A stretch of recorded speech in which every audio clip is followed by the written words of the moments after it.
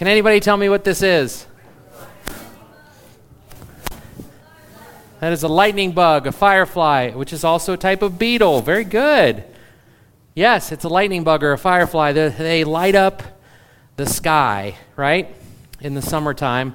In fact, Heather just saw one last night. She's like, because I haven't seen him in weeks, right? And I'm like, he's late. But anyways, so fireflies, that is actually the eastern firefly. Its Latin term is the photinus.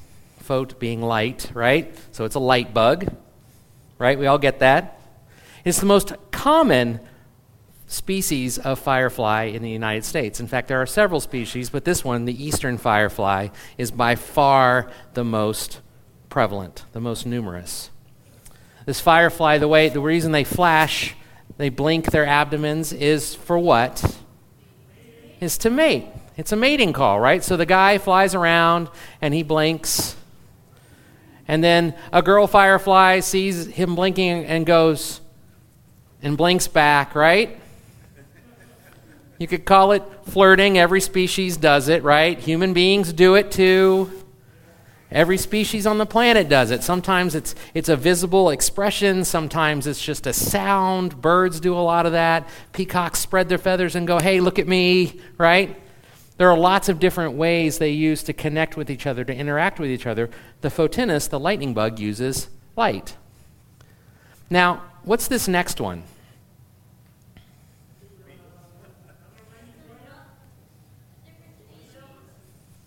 That is also a lightning bug. That is not a photinus, that is a photurus. I know. Huh?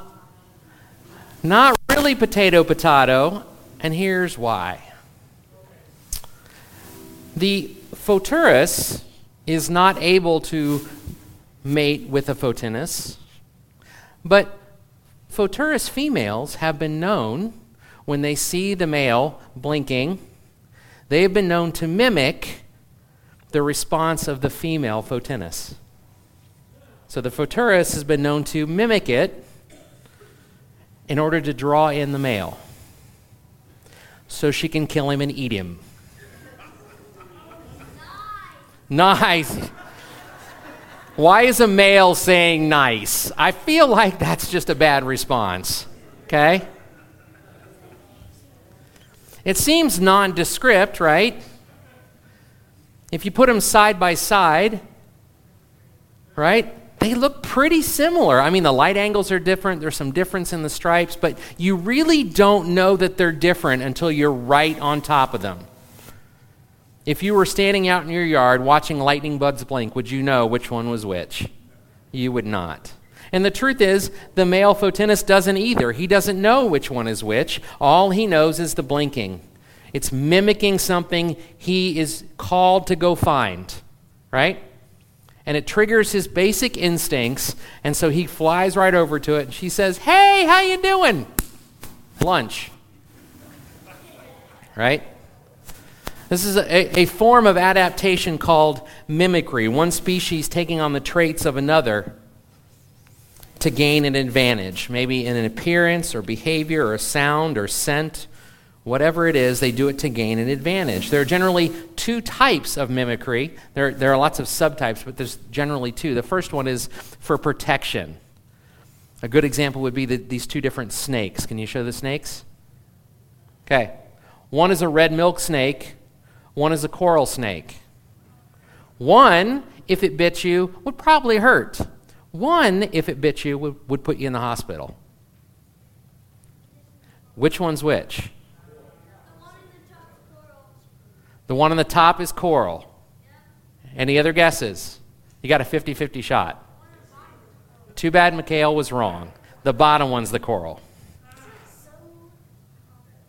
He was. Sometimes that's half the battle. It's the top one. I know it. No, it's not. It's the bottom one.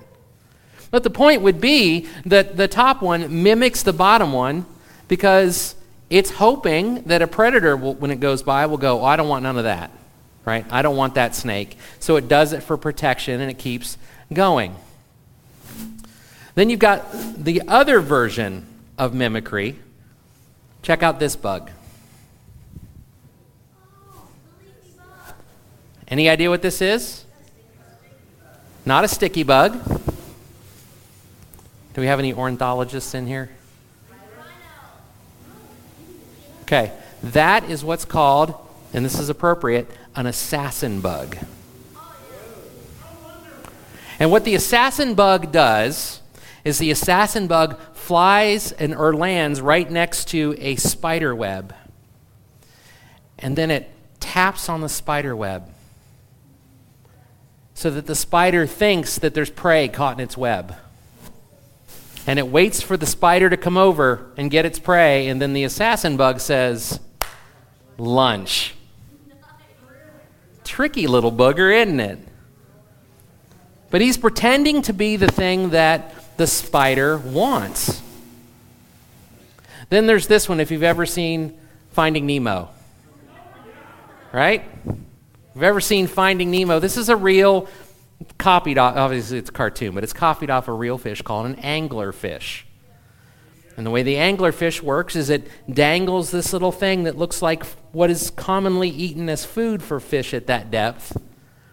And since it's dark and it's deep where they are, where they live, they can't see it until they're close enough that I got you.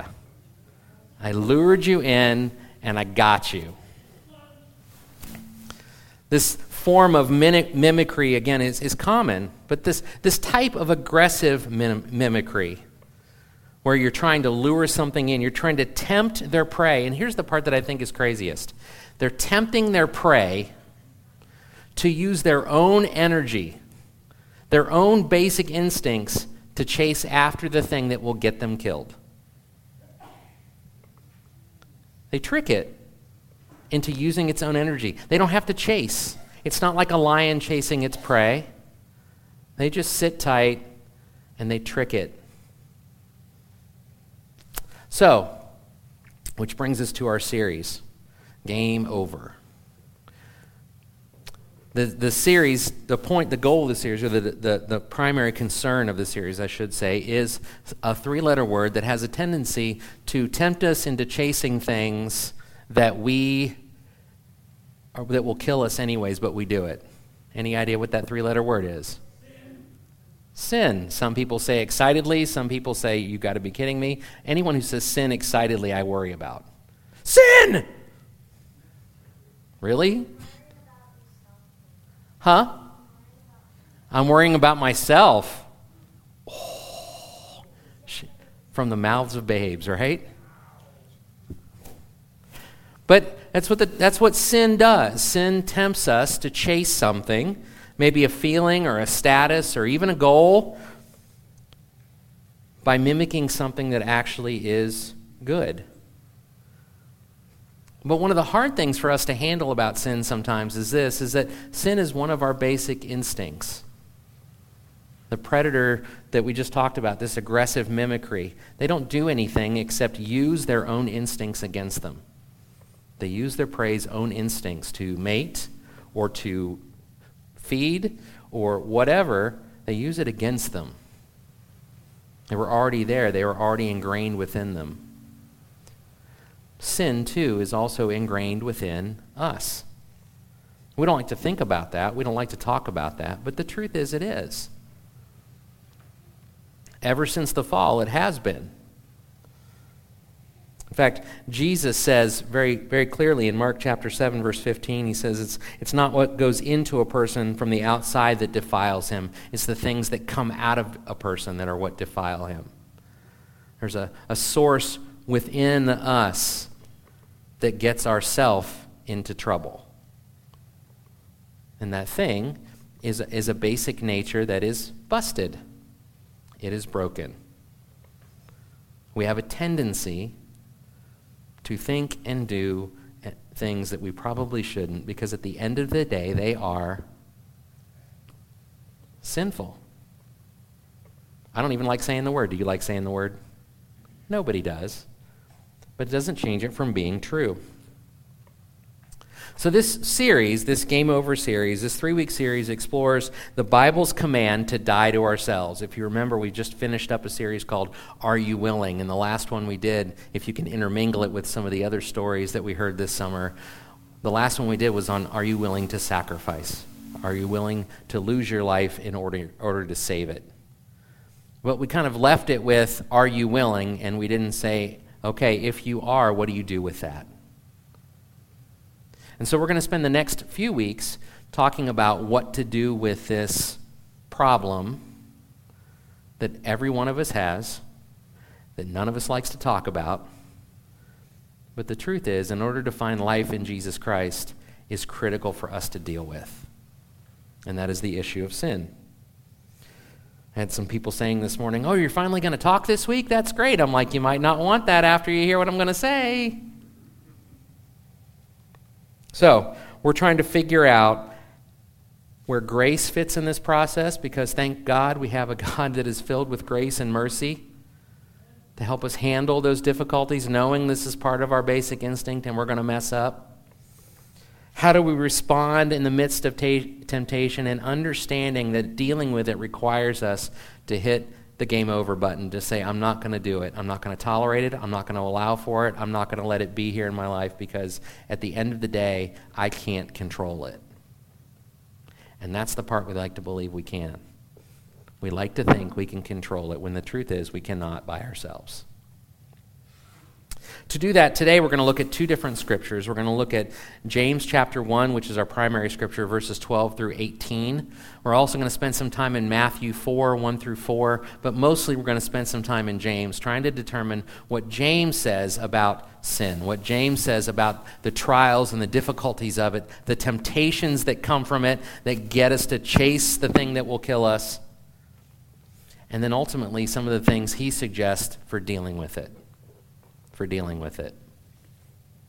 So let's look at that. James chapter 1, verses 12 through 18, if you'll follow along with me. I'm in the Christian Standard Bible. It says this: "Blessed is the one who endures trials, because he has stood the test. He will receive the crown of life that God has promised those who love him.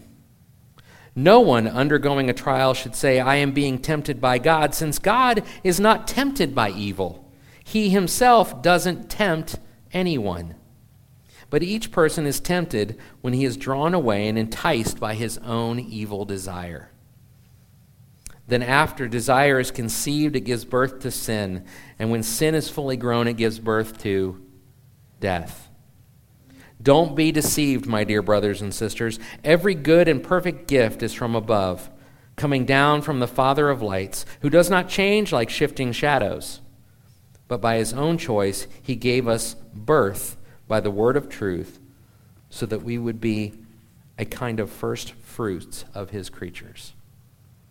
If you look at verse 12, the word that first sticks out to me is the word trials. It says, if you endure trials. If you're reading the rest of the book of James, many of the trials that they're enduring are internal. This is not an external trial. Are there some external trials that James talks about? Absolutely. The challenges of the world around you, the challenges of things that elicit that temptation and kind of get you to jump ship or chase it or do whatever. The world is not your friend. It's not trying to help you walk in a godly way all the time. Bottom line, we live in a busted world, which we are, by the way, a part of. But this particular discussion is internal. When he says trials, that is an internal struggle. Paul talks about it in the book of Romans chapter 7. He talks about this discussion. He has this discussion where he's basically telling the Romans about the fight he has with himself. He says, look, I want to do the right things. I want to do the things I should, and yet my body, he says, does the opposite. It does the things I know in my head I'm not supposed to do. I do it anyways. You ever have that kind of internal struggle? Right? Maybe you're trying to eat right. You say, I know I shouldn't eat the cookies. I know I shouldn't eat the cookies. But you eat the cookies. Yes. That's an internal struggle. You know what you're supposed to do. You know what the right choice is, and you choose otherwise. Now, Paul's discussion is far more insidious than that. He's not talking about cookies. He's talking about sexual temptations is what he's talking about. Those things that draw him away from God, that rob him of his connection with God because he can't get through the struggle. He's fighting with himself and fighting to follow God. Does it ever feel like it's a fight for you to follow God?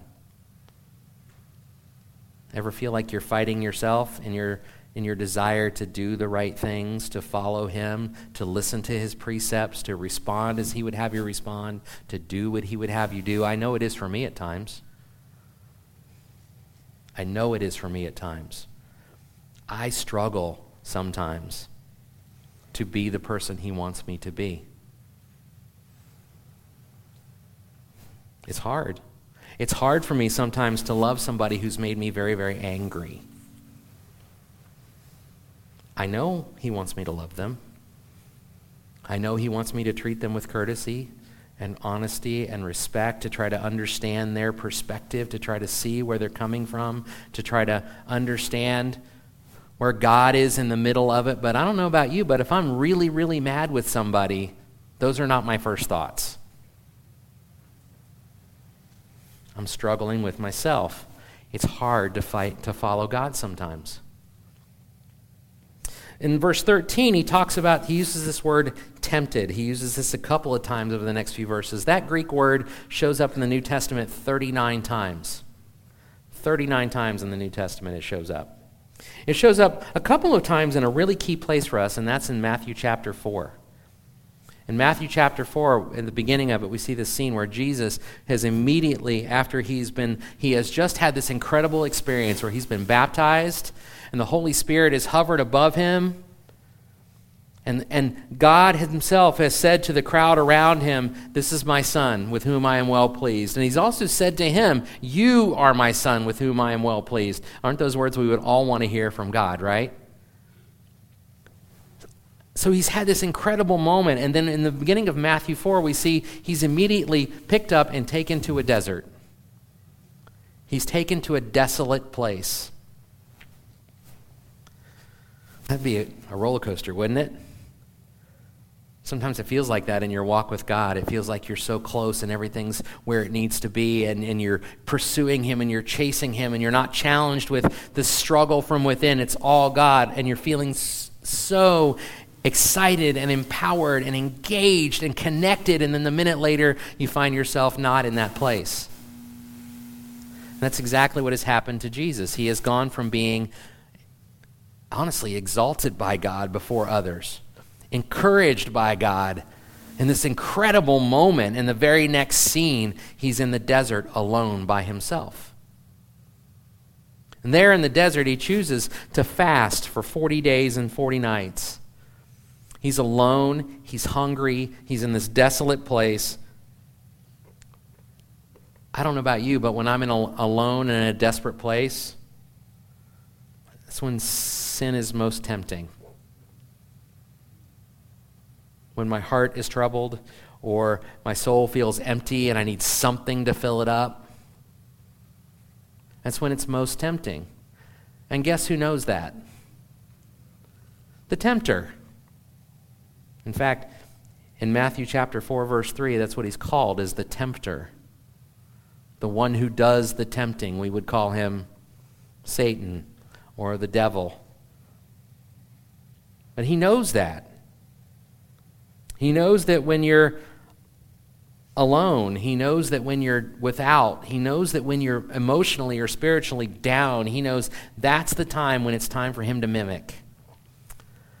That's the time when it's time for him to try to show you something that looks kind of good and convince you to use your own energy to pursue it. He's trying to tap into this human problem we have. And he tries to do the same thing with Jesus. He says, "Hey, Jesus, you're hungry. You haven't eaten in all these days. You know what? Why don't you just turn these rocks into bread? Why don't you just fix the problem yourself? You can do that. You can fix the problem yourself." Do you know what Jesus says in response? Huh?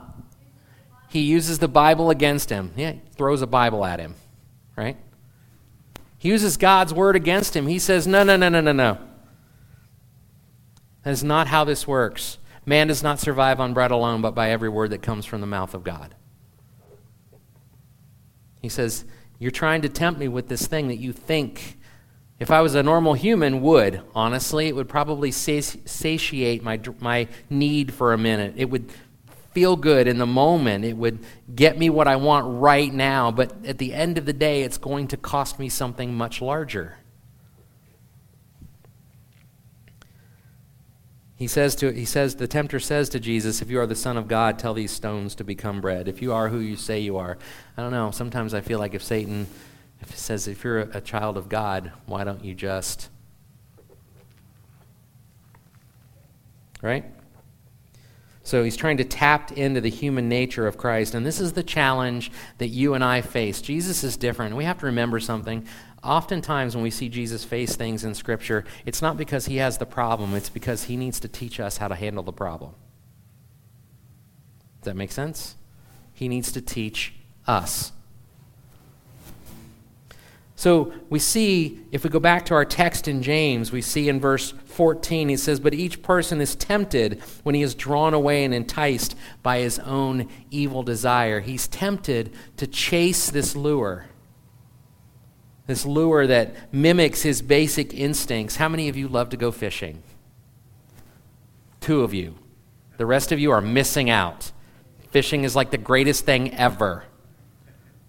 Chad's looking at me like I have 3 heads. It's okay. Someday you'll come to the light. It's all right. I love to go fishing. I really enjoy it. But there is a little part of me that feels a little guilty because when I'm fishing, what am I trying to do? I'm trying to lure them in.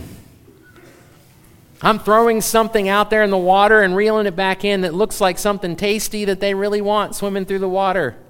Some of my lures are designed to mimic fish that are hurt and ailing, so they make all kinds of flapping noises to draw attention. That's what they're for. That's exactly what they're for.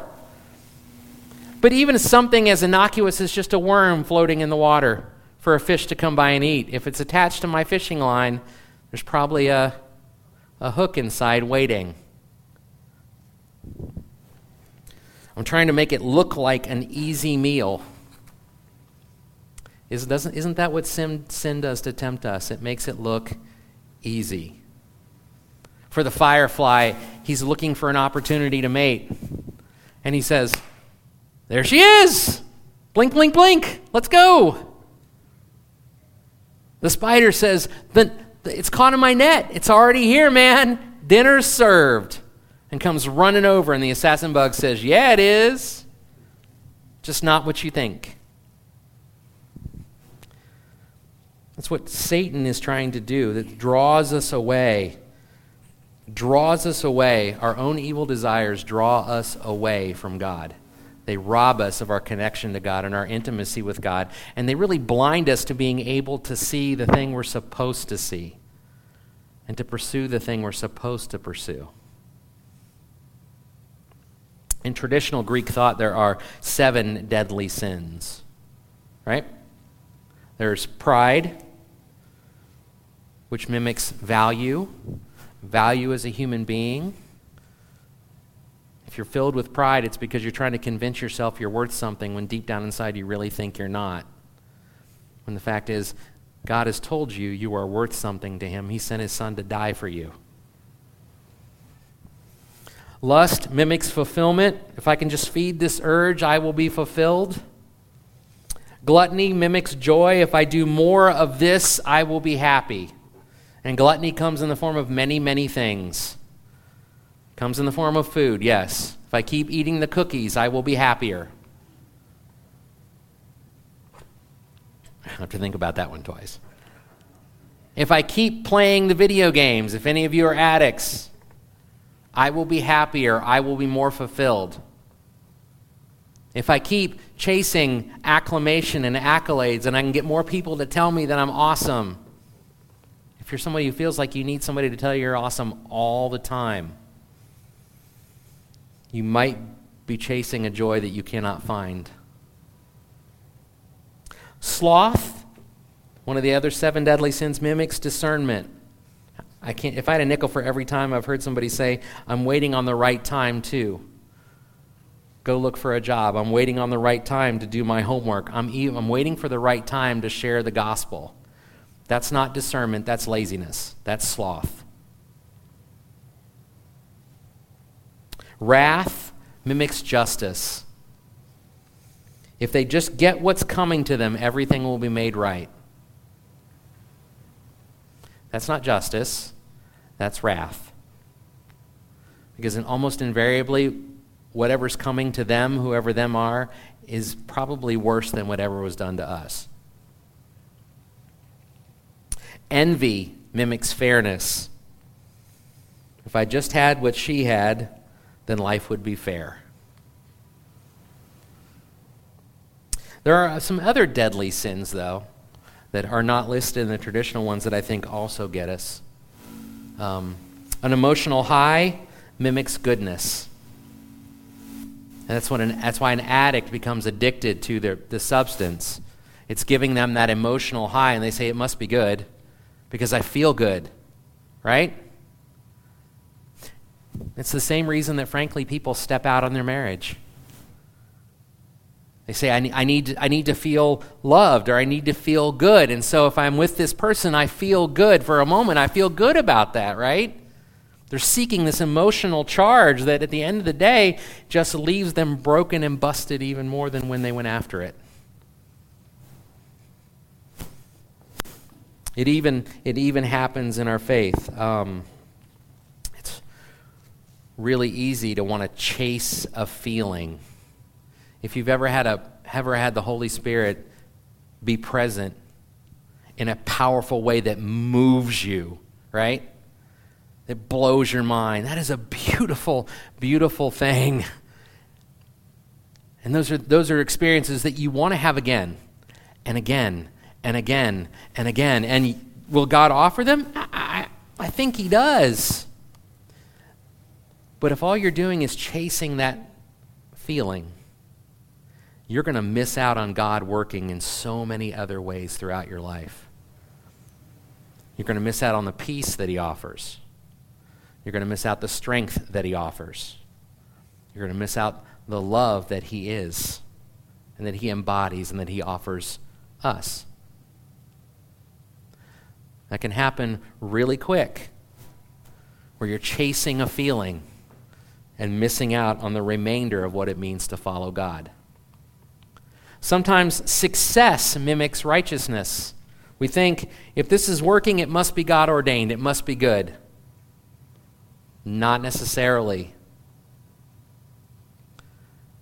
There's a lot to be won from Satan if he can convince you that something you're doing is good when it's not.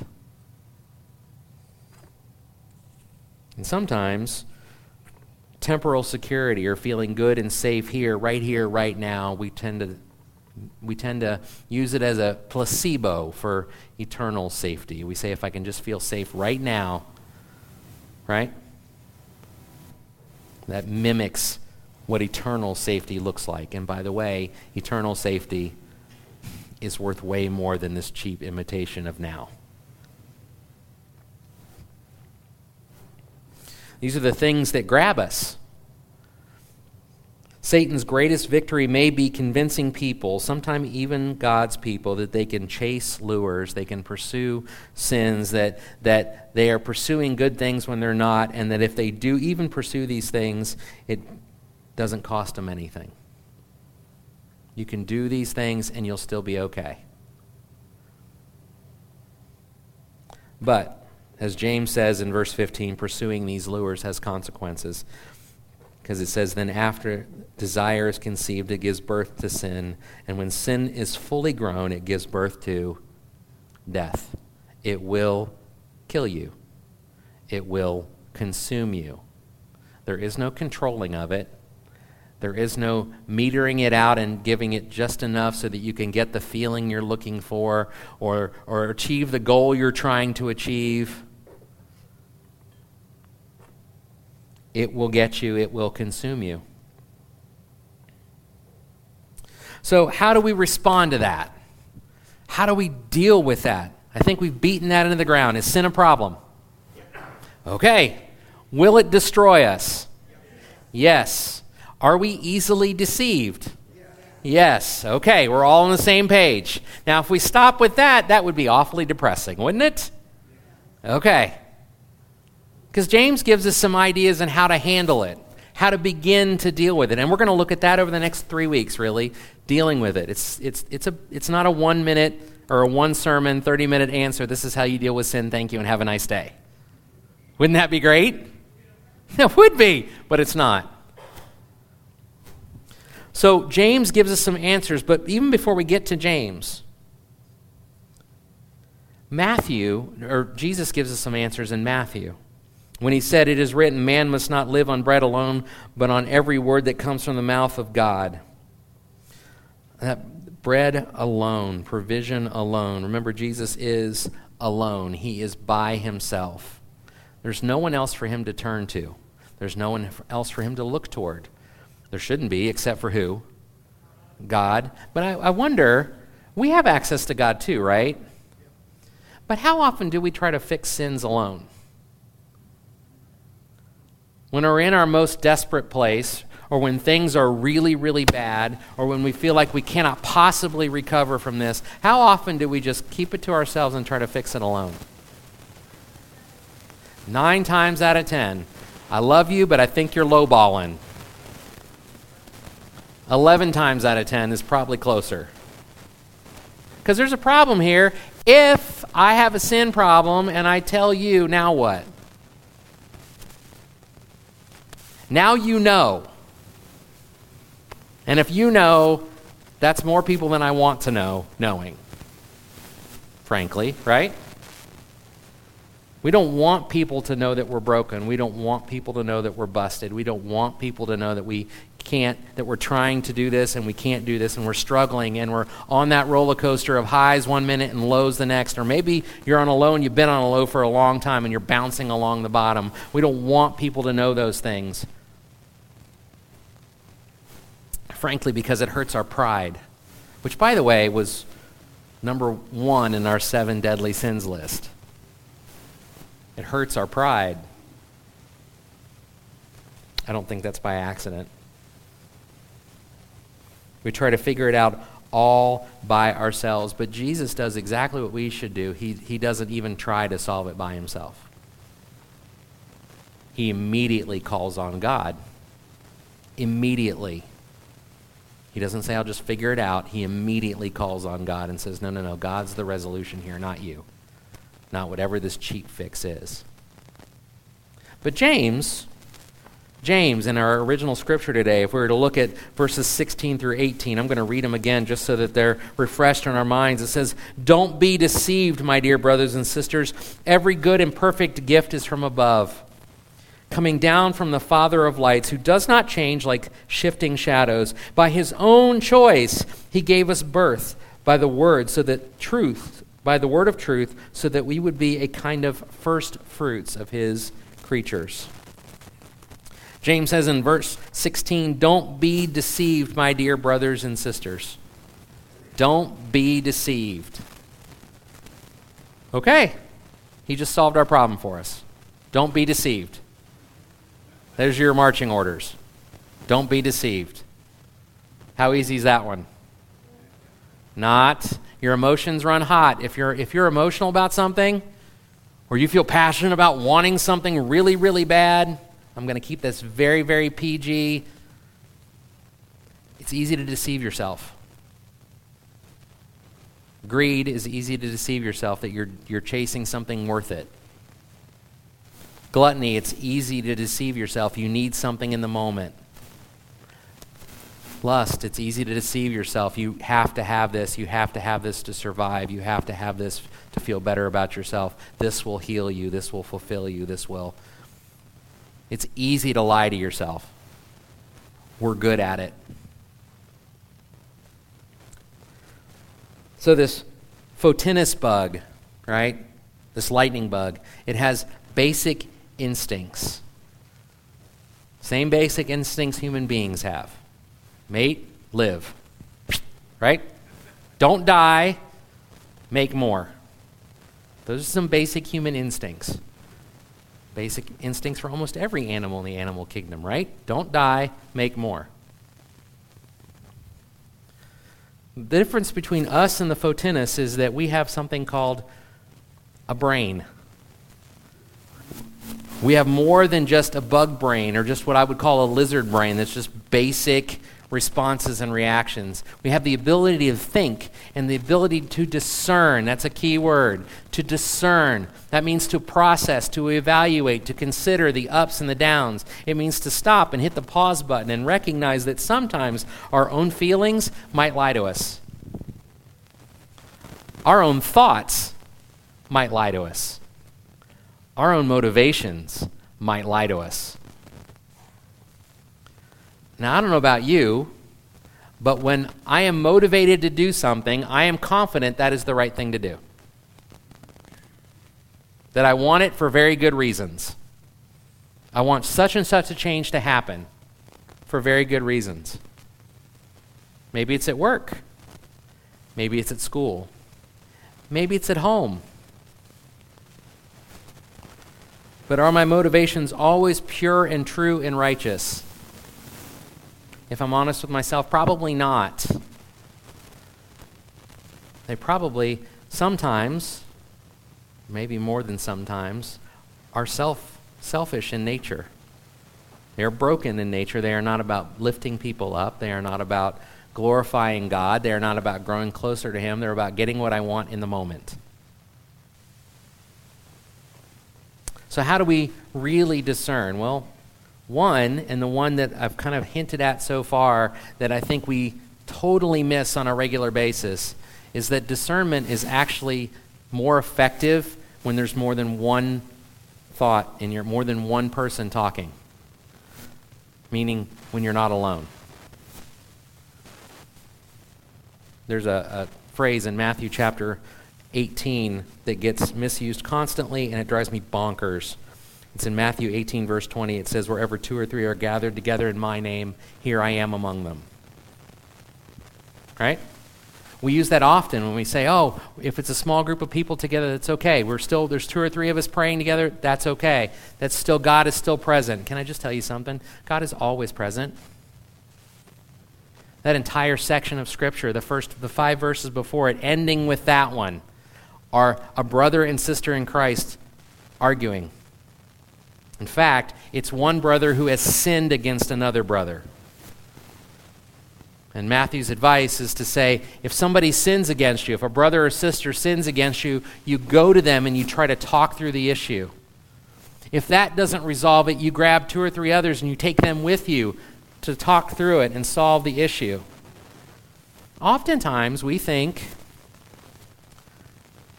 okay, I'm going to take 2 or 3 other people with me because they aren't listening to me and they need to hear the 2 or 3 other people who are also going to tell them they're wrong. Right? And that may be true. But could it be that also gathering 2 or 3 brothers or sisters around you where God is present might be to correct you who thinks you've been sinned against? It might be to give you clarity. We have a tendency to do something called triangling, where we try to recruit people that we think are going to take our side. When what we really should be doing is recruiting people who are going to tell us how God sees it, who are unbiased, who are not engaged in it, who aren't going to get mad just because I'm mad.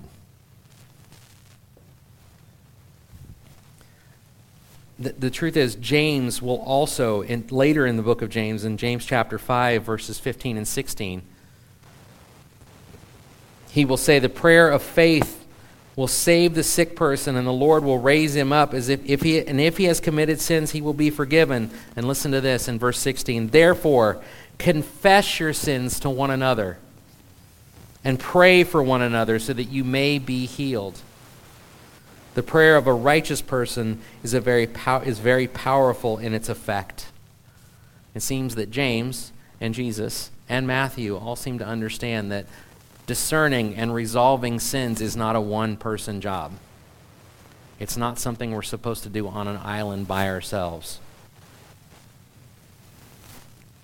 If you've got a sin in your life, it is highly unlikely that if you put yourself in a silo or a bubble or whatever analogy you want to use and say, I'm going to figure this out, I'm going to power it through on my own, it is highly unlikely that you will kill it off on your own. At best, you're probably going to get the roller coaster. Moments of good, followed by moments of garbage. Followed by another moment of good, and then another moment of junk. You ever wondered why your sin is on a roller coaster? Why you can't beat the problem that you want to beat, that your head is telling you, yes, God, I need to follow you, not fulfill this emotion. But it keeps coming back to me. I'm having the Paul struggle. Why? Are you trying to do it alone? Are you trying to figure it out by yourself? I've seen people beat their head against a wall for decades trying to solve a sin issue that they just can't get rid of. And they're like, why can't I get rid of it? Because you're flying solo, man. God built his community, his people, his church for a reason, so that we would lean into one another, so that we would discern together, so that we could help each other, so that we could set aside the evil sin of pride and say that doesn't matter. What matters is chasing God.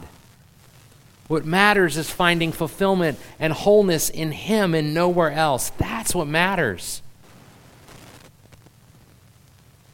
But at the end of the day, we'd really love to just figure it out on our own, because it would be so much less confrontational. That's probably not going to work. The second thing James gets into is verse 17. It's to trust God's instincts over our own basic instincts. Trust God's instincts. Every good and perfect gift is from above, coming down from the Father of lights, who does not change like the shifting shadows. It is God who is the giver of all good things. It is God who is the creator of all good things. It is God who is reliable when the world is not, and sometimes when I'm not. I was listening to a discussion with John MacArthur this week. He's a pastor, and he said, one of the problems that people have with sin is that we are too earthbound.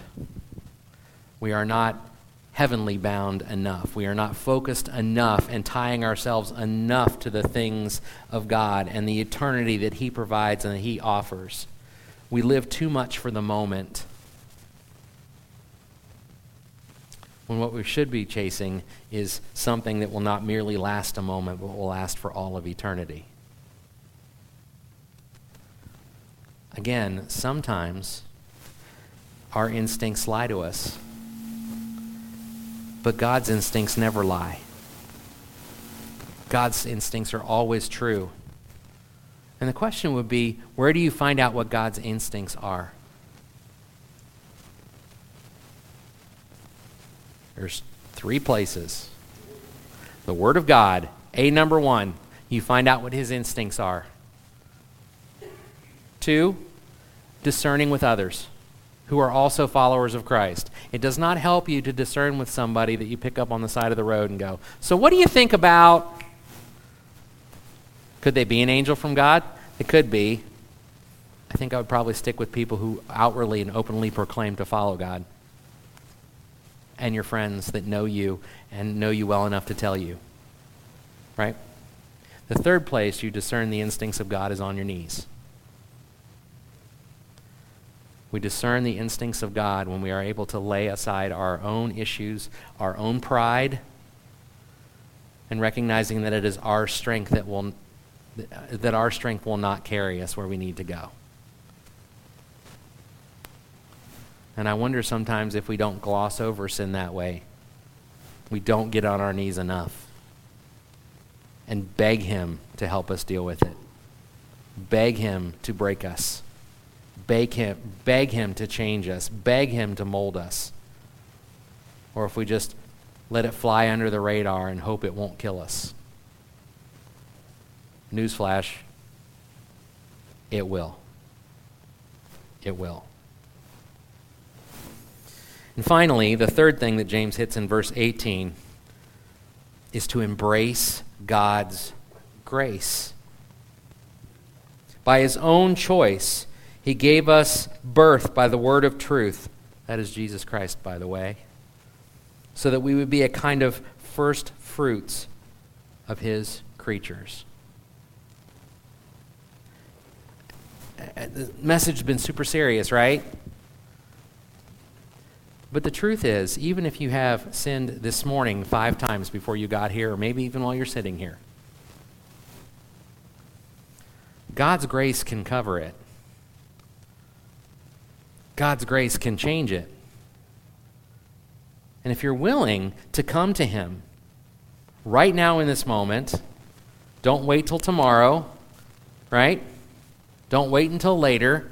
But if you're willing to come to him and ask for his grace to cover you, for his grace to change you, if you're willing to say, I have made the wrong choice and I'm willing to turn the other direction, I'm willing to trust that you will get me where I need to go, that you will keep me from flying to that bug that's going to kill me, that you will keep me from chasing an anglerfish, that you will keep me from whatever this sin or difficulty is in your life that draws you away from God, that robs you of your intimacy with him and your connection to him.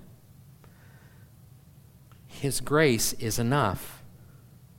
What I'm saying is you don't need to hold on to guilt.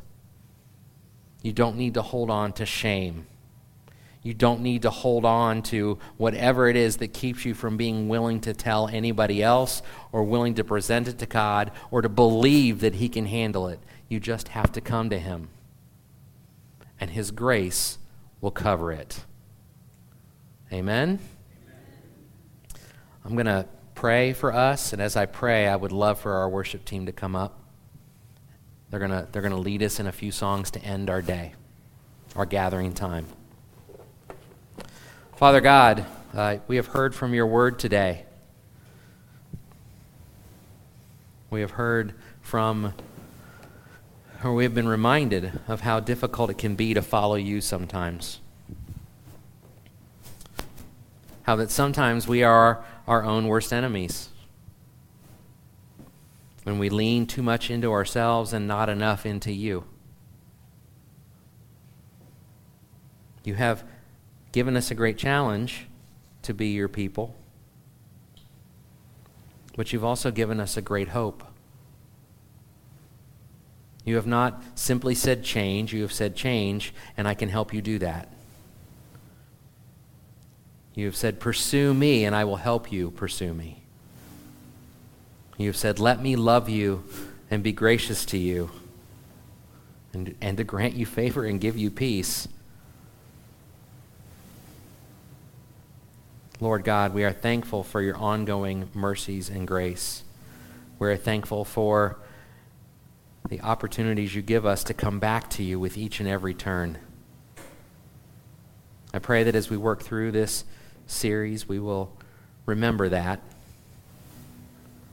even as we are convicted of our difficulties and where we fall short, that we are also lifted up by you, if only we would allow you to do so. Thank you, Lord, for your mercies and your grace. It is in Jesus' holy name that we pray. Amen.